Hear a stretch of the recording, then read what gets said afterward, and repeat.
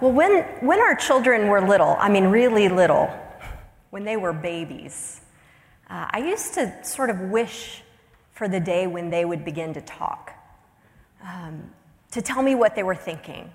Often I wished it because I wanted to know how to stop them from crying, right? What is going on here? How do I stop this?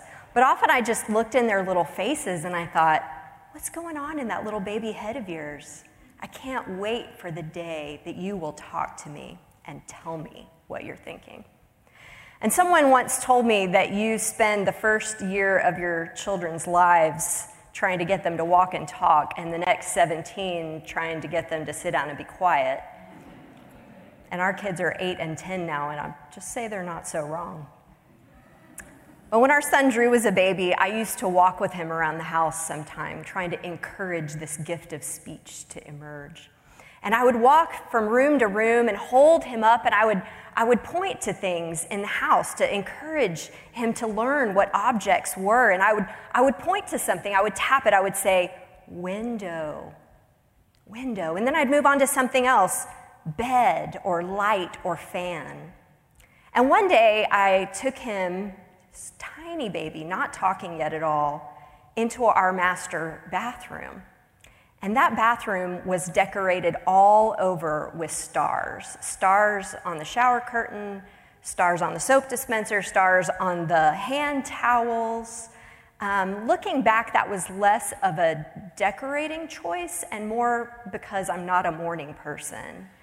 And I think I just needed some kind of liminal space where I could stay in denial for a little while that it was actually day. Those who work with me every day in the chapel office know not to talk to me before coffee. So one day, I took little Drew into the master bathroom and then into the little room within a room where the toilet sat. And in that room, a large brass star, part of the decorating scheme, hung on the wall right over the toilet. I had been walking around pointing to things, and I thought that in this room I would walk in and I would tap the star and I would say, star, so he could learn that important word. So walking into those tight quarters, I kind of balanced the baby on one hip and wedged myself in, and I reached out and touched the heavy star. And unbeknownst to me, the nail that had been holding it in the sheetrock had been working itself loose, probably with the vibrations of each flush in that room. So evidently, my light touch on the star was the last straw that was needed to pull that nail out of the sheetrock. And before I could even say the word star, the star fell, thankfully missing the toilet by an inch. But it fell right on top of a metal trash can, also decorated with stars. And the metal on metal rang out in that tiny space, and it was like an explosion set forth. I mean, it was a loud boom. And I was shocked. I couldn't move for a moment. And you know, babies sometimes cry at loud noises, so I quickly glanced over to see what effect it had on Drew's little ears, but surprisingly, he didn't even whimper. We were both in shock. We just stood there. And after a moment, I started to think, how do I make sense of this for him? Like, what word should I say to let him know? I don't have to comfort him. He's not crying. What word do you say to explain what has just happened? And so after a long pause, I just looked at him and I said, uh-oh, uh-oh. And then we stood there for another minute, and then we just moved on. And over time, the naming game began to have its effects. Drew began to repeat words back to me. His first word was ball, and then duck.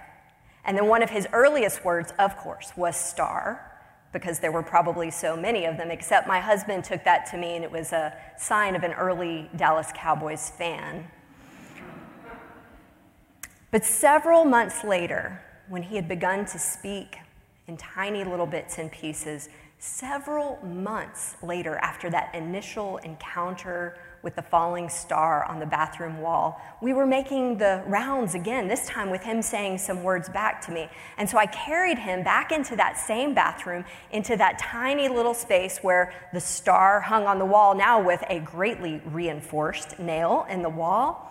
And I lifted my hand. I wasn't going to touch it this time, but I lifted my hand, and before I could even say the word star, my tiny baby said, "Uh-oh." Well, that confirmed all of my suspicions. My child was a genius.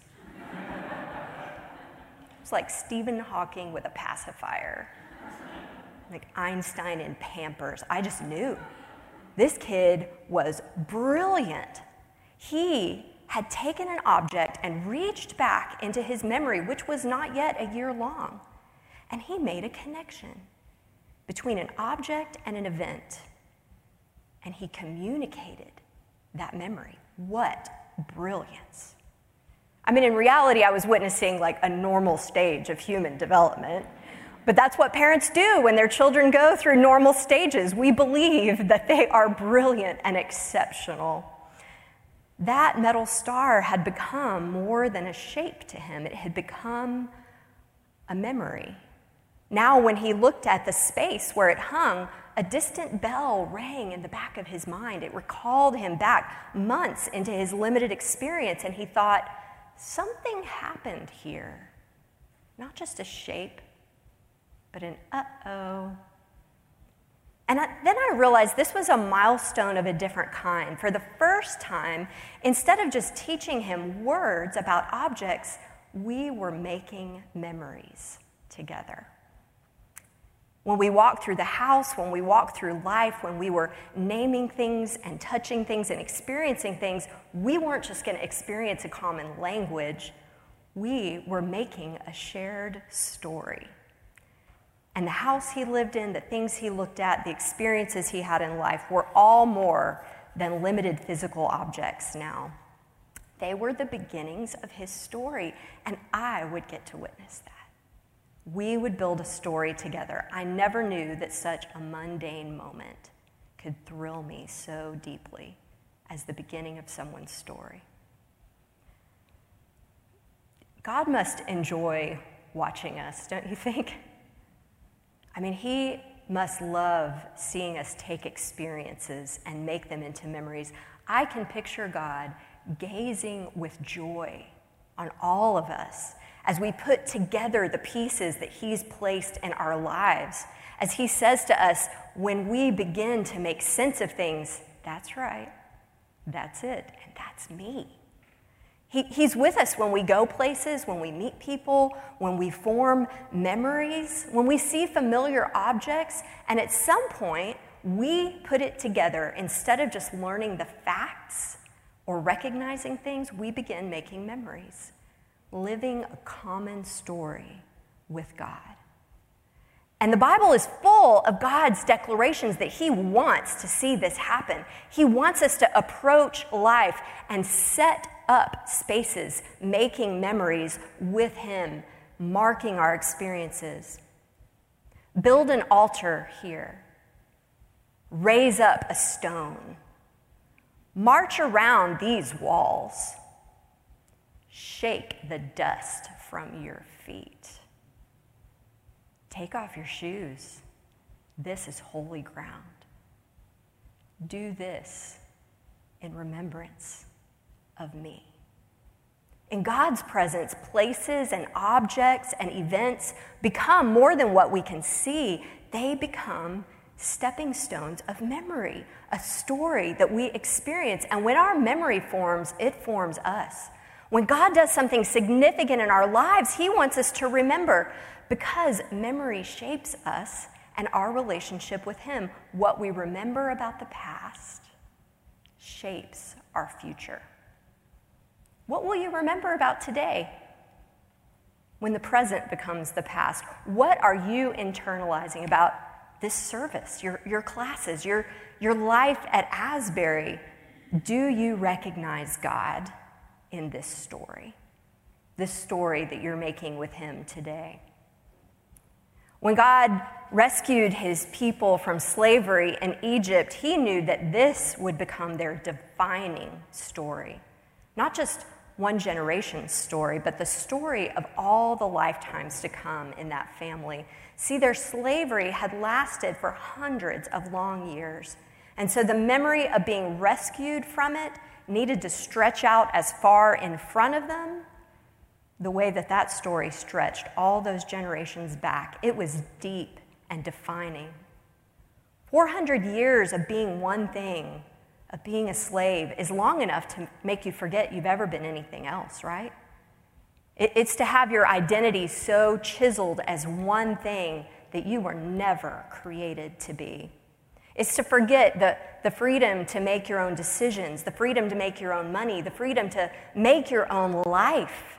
And 400 years of whip scars etched so deep means that you might just forget the story of how you came to be slaves in the first place, and that it was not God's intention for his people. And so when God answered the cries of his people who had been enslaved for all those generations, he made a really big spectacle out of it, right? It was meant to be unforgettable. "Let my people go," Moses stuttered. And when Pharaoh laughed at the very thought, plague after plague after plague, you think those plagues were memorable? You think people told stories about those for a few generations? And when the Israelites avoided the last, most devastating plague, the death of the firstborn child in every family, they did so by obedience. They obeyed. They painted the blood of a lamb over their doors so that death would pass over, pass by.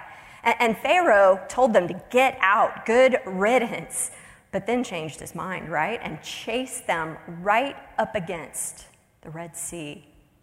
And when God parted it and walked his people through, and then drowned Pharaoh and his horses and men right behind them, you think that made an impression? Were people talking about that story for a while? When God got them out of this situation alive, he wanted their thanks in the form of memory. Remember, he would tell them, remember, you were once slaves in Egypt. Remember a fear so great that it drove you right into a sea. Remember how the Lord your God rescued you. Remember that God is bigger than Pharaoh, bigger than a sea, bigger than the chaos of having to face both of them at the same time and knowing only God can make a way. Can you remember that? I mean, having witnessed a spectacle so big, so powerful, so miraculous, you would think that holding on to that dramatic a memory would be an easy thing, like in everybody's family album. But they forgot. I mean, first they forgot how bad it really was when the chaos of traveling through the wilderness for all those years was too much to bear. They began to look back at Egypt and forget how bad it was. Oh, remember Egypt? I mean, that's where we had meat to eat, a bed to sleep in, water to drink. In Egypt, nobody made us march through the desert all day, Moses. Remember how great we had it? I mean, nothing like a beating sun and marching day after day to take the edge off of a memory of how bad things were, how bad slavery truly was in Egypt. That's delusional, isn't it? To point back at 400 years of slavery and say it was a good thing. That's the good life. Delusional. But we have this habit too. It's like a coping mechanism of downplaying how bad things were in the past. Our hazy memories are a gift sometimes that protect us from how bad things really were. But God calls us to remember. If we don't remember how bad things really were, we will forget how good God is. A friend of mine grew up in Russia during the Cold War, and in elementary school, they practiced bomb drills daily by getting under their desks. They called Americans dirty and cruel, while my parents and their generation on the other side of the world were under their desks doing the same thing, calling the same names of them. And in high school, my Russian friend's drills evolved to see how fast he and his classmates could assemble and disassemble AK-47s. He remembers the days when communism fell. He says there was rejoicing for a while, but it didn't take too long for forgetfulness to slip in. Remember back in the good old days of communism, when everything was provided for us, people would say, back then the government gave us everything we needed, food and clothing and shelter, and now here we are left to fend for ourselves.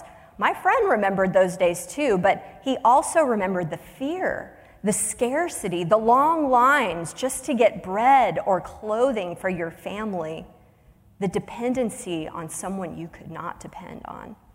And he says he still struggles when he has to wait in a long line for something totally different. All these years later, waiting to get into a movie theater, having a little panic attack.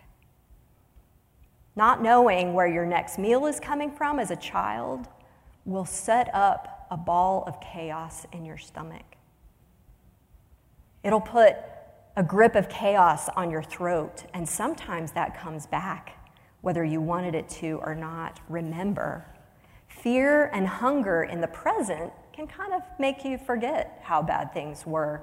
It makes the past blur with nostalgia until even slavery seems appealing, enticing. Weren't the good old days of communism great? Remember how good we had it back in Egypt? Those were the days.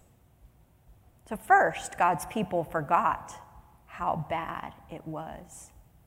And that made them forget how good God is.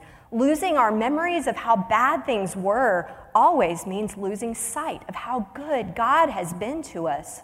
We may not want to remember hard times, but God's goodness pulled us through. And that is too important a memory to forget. And the two are always connected. If we were to sit down, you and me, one-on-one, 6 feet apart, masks on, of course, and I asked you, what is the hardest time of your life that you have ever gone through? There would be a lot of incredibly powerful stories, wouldn't there?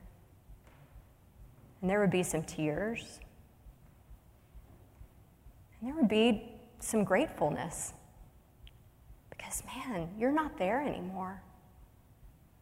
You made it. Here you are.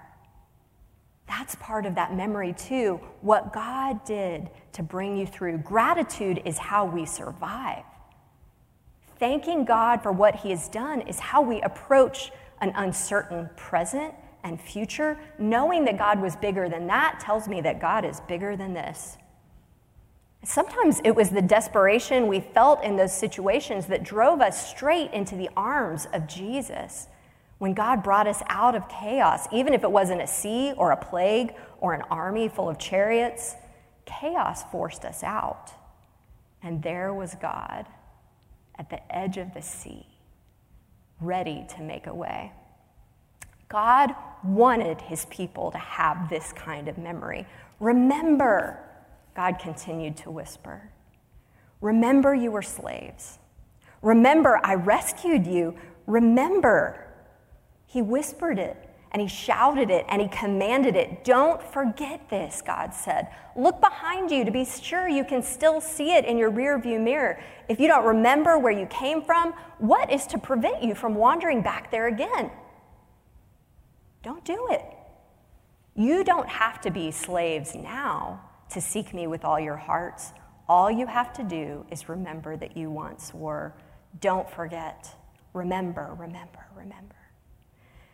And since God knew that the way to his people's hearts was through their stomachs and taste buds, he even created a meal to jog their memories. The Passover meal connected them with the moment of the worst and last plague in Egypt, when death passed over their doors because of the blood of a sacrificed lamb. At that meal, they would eat lamb, paint blood, taste bitter herbs and salty water to remember bitterness and tears. At that meal, they would rehearse the whole story all over again, their slavery in Egypt, their desperate cries, their escape, God's answer, God's agency being the one who provided freedom. Remember, they would say to each other over full plates and full bellies, remember when we didn't have anything but God and each other. Praise God. Love him today like you did that day. Don't lose your devotion when you lose your desperation. Only memory can do that for you.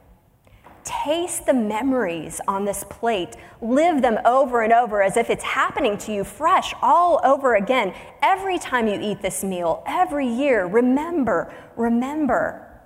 And that meal of memories had a special audience. Children. Children were invited to sit at the grown-ups' table. Children were invited to speak at the table, to ask questions. Why is this night not like all other nights? This meal was supposed to get a memory of the past into the generations of the future.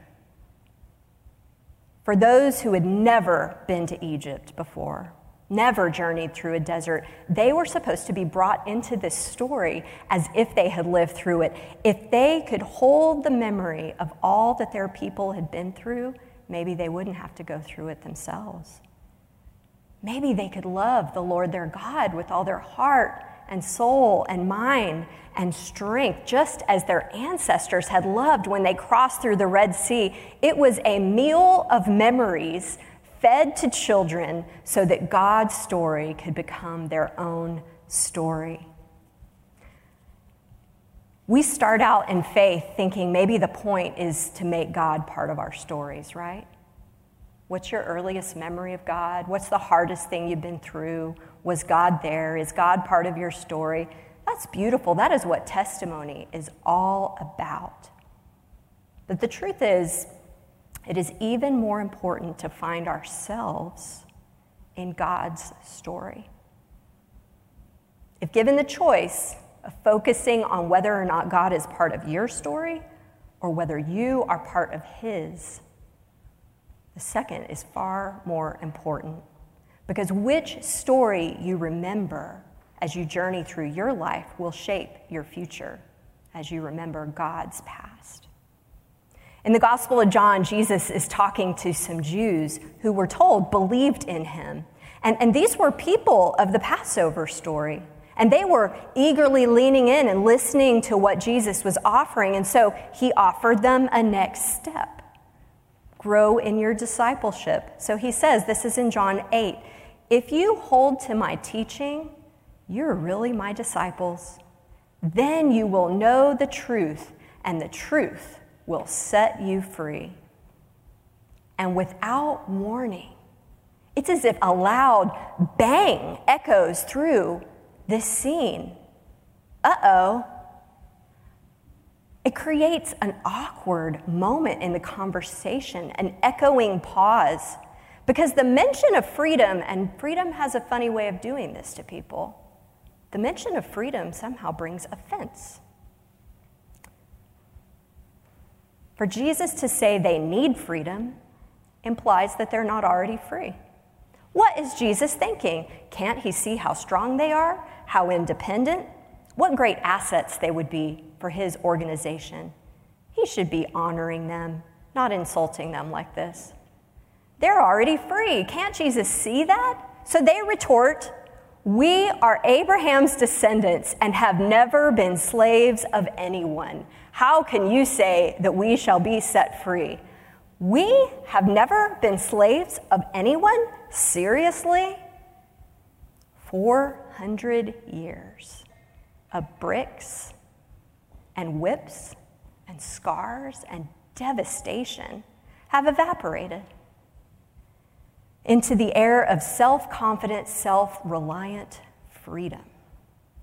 No slavery, no rescue, no telling the story of the incredible acts of God, and bonus, no need to depend on anyone but yourself now.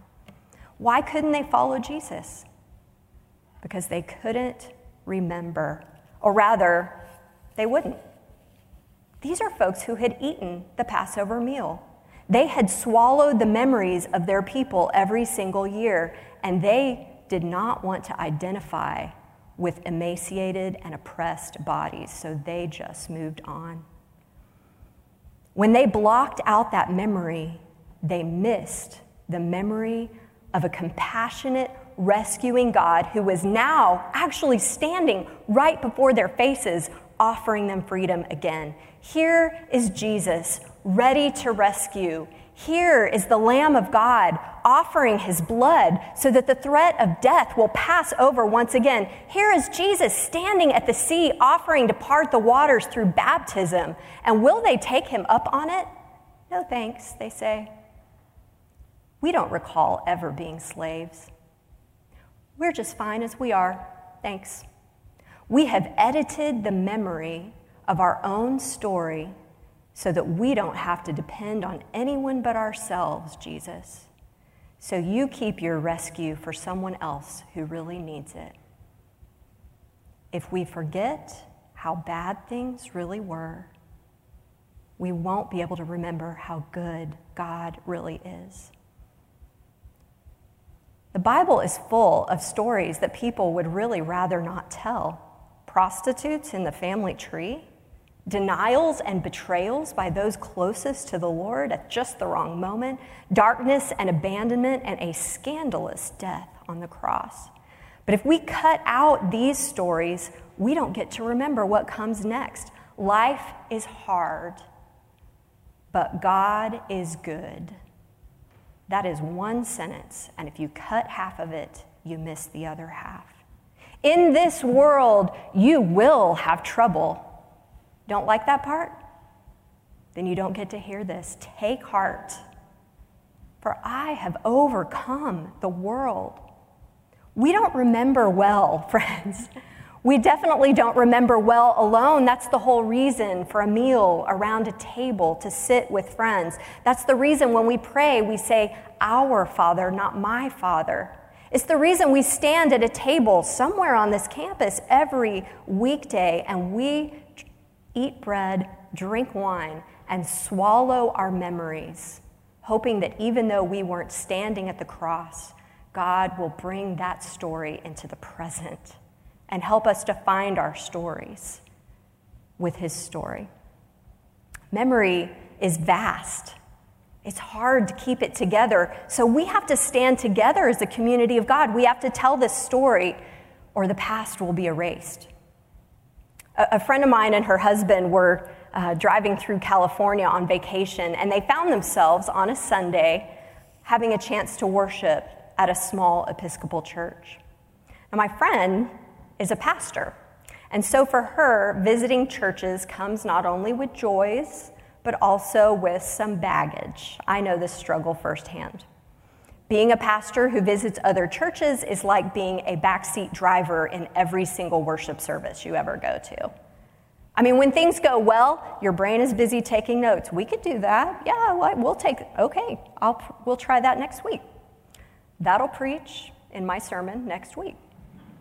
And when things go wrong, you can't help but mentally correct them, right? As if you could help in some way. And so my friend was sitting there trying to turn off her leader brain and turn on her worshiper brain. She was settling into the pew and willing herself just to listen, just to absorb on this particular day of worship when the service began to fall apart. I mean, first, the priest lost his place in the sermon. I mean, that happens to all of us. We'll just say that. But it took a while for him to find his footing again, and there was a lot of awkward pauses. And then it happened more than once. Then as the comforting, familiar words of the communion liturgy were unfolding in rhythmic progression, the priest lost his place again during communion. He stopped and he fumbled and he started back up at the wrong spot. And it was such a mess that the congregation, they actually began reading the leader's lines, the ones not in bold that you're not supposed to read. The congregation began to prompt the priest by reading his lines so he could find where he was, just so they could keep the service going. And for my friend, the pastor, that was unnerving. She found herself unable to worship, uncertain of what was happening. And when the service ended, she and her husband went to exit when a nice young woman from the congregation approached them and welcomed and thanked them for worshiping with them. And then she lowered her voice and she said this with a kind smile, "I'm so sorry, our service isn't usually this disjointed, but our priest is in the early stages of Alzheimer's. And when he forgets his part, we just read it for him until he remembers and joins in again." And my pastor friend was stunned. I mean, what she had witnessed was not a disaster, it was the church. What she assumed was a failure at doing church was actually the church at its best. Here was a church that did not demand perfection. They did not discard their pastor as soon as things got rough. They were loving him through deep weakness and struggle, raising their voices as his declined. And the flock was leading the shepherd, taking his hand, walking through the sea together, walking alongside and helping him stay course, sticking with him even when his own memory began to betray him. Sometimes when memory fails, and it does, we all forget. We need each other. We lose our place. We have to start again. Sometimes when the stars are falling in our lives, other voices rise as ours falters. People say the truth around us until we can say the truth again. All of your stories have times that have been hard to bear. Life is hard, but God is good. In this world, you will have trouble. Take heart. He has overcome the world. So when we're tempted to just cut out the hard parts, let's help each other. Put your finger on the page. Point to it. He is with you. He will never forsake you. Do it in remembrance. Let's pray. God, life is hard in so many different ways, and we have noticed many of them this year. But God, you are good in more ways than we have yet to realize. Your goodness is so vast that we have barely dipped our toe in it. What we do not know about you will take a lifetime and an eternity to discover. And so, God, we are all in. Help us to remember. Even when it hurts, help us to remember. Even when there are things we would rather cut out. Because, Lord, we want to know your goodness in our past, our present, and our future. In Jesus' name, amen.